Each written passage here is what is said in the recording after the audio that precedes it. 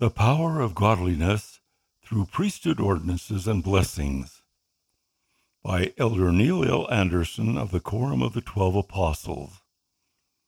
Here are 4 priesthood ordinances and blessings that invite God's power into your life.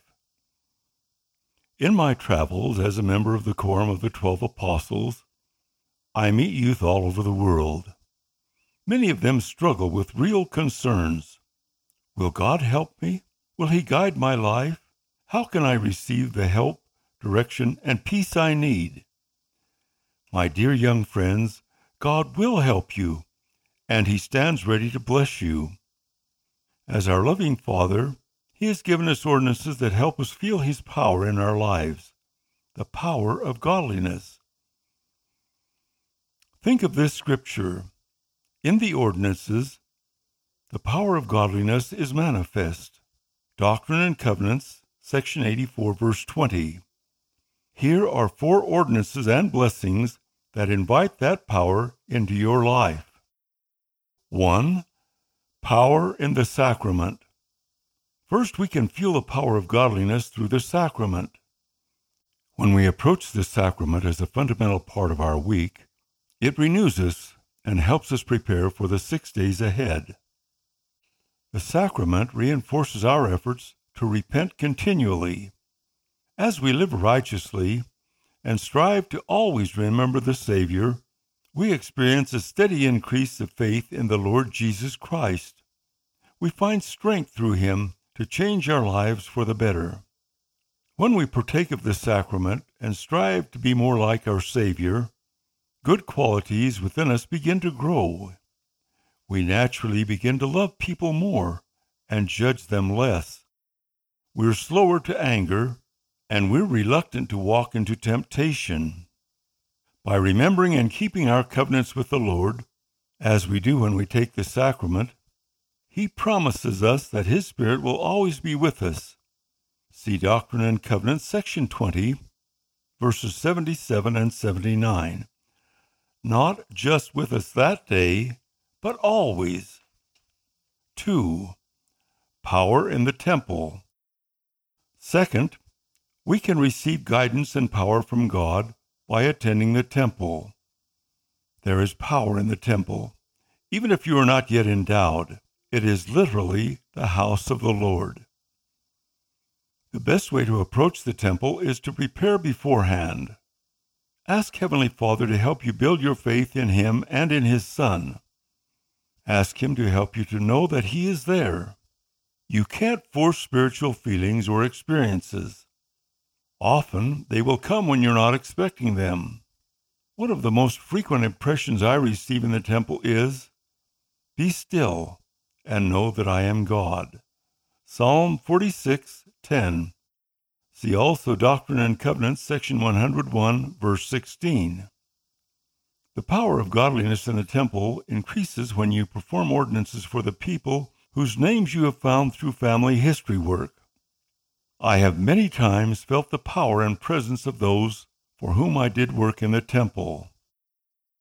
As you contribute to this sacred work, your knowledge and faith in the Savior will increase. You will receive a more certain witness that life continues beyond the veil. Not everyone lives close enough to a temple to attend frequently. The Lord will recognize your love for the temple even if you are far away. Keep a picture of the temple in your home and vigilantly seek those who are in need of the ordinances.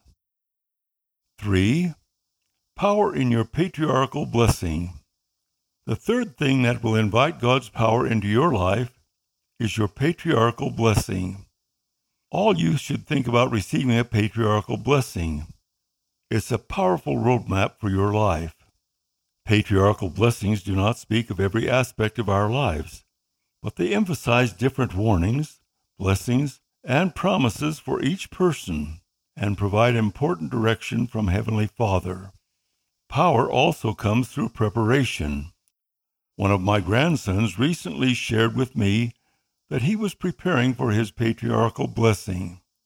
This wasn't something his parents were pushing on him. It was his own initiative. He wanted the direction that it would bring. I was impressed with his spiritual preparation.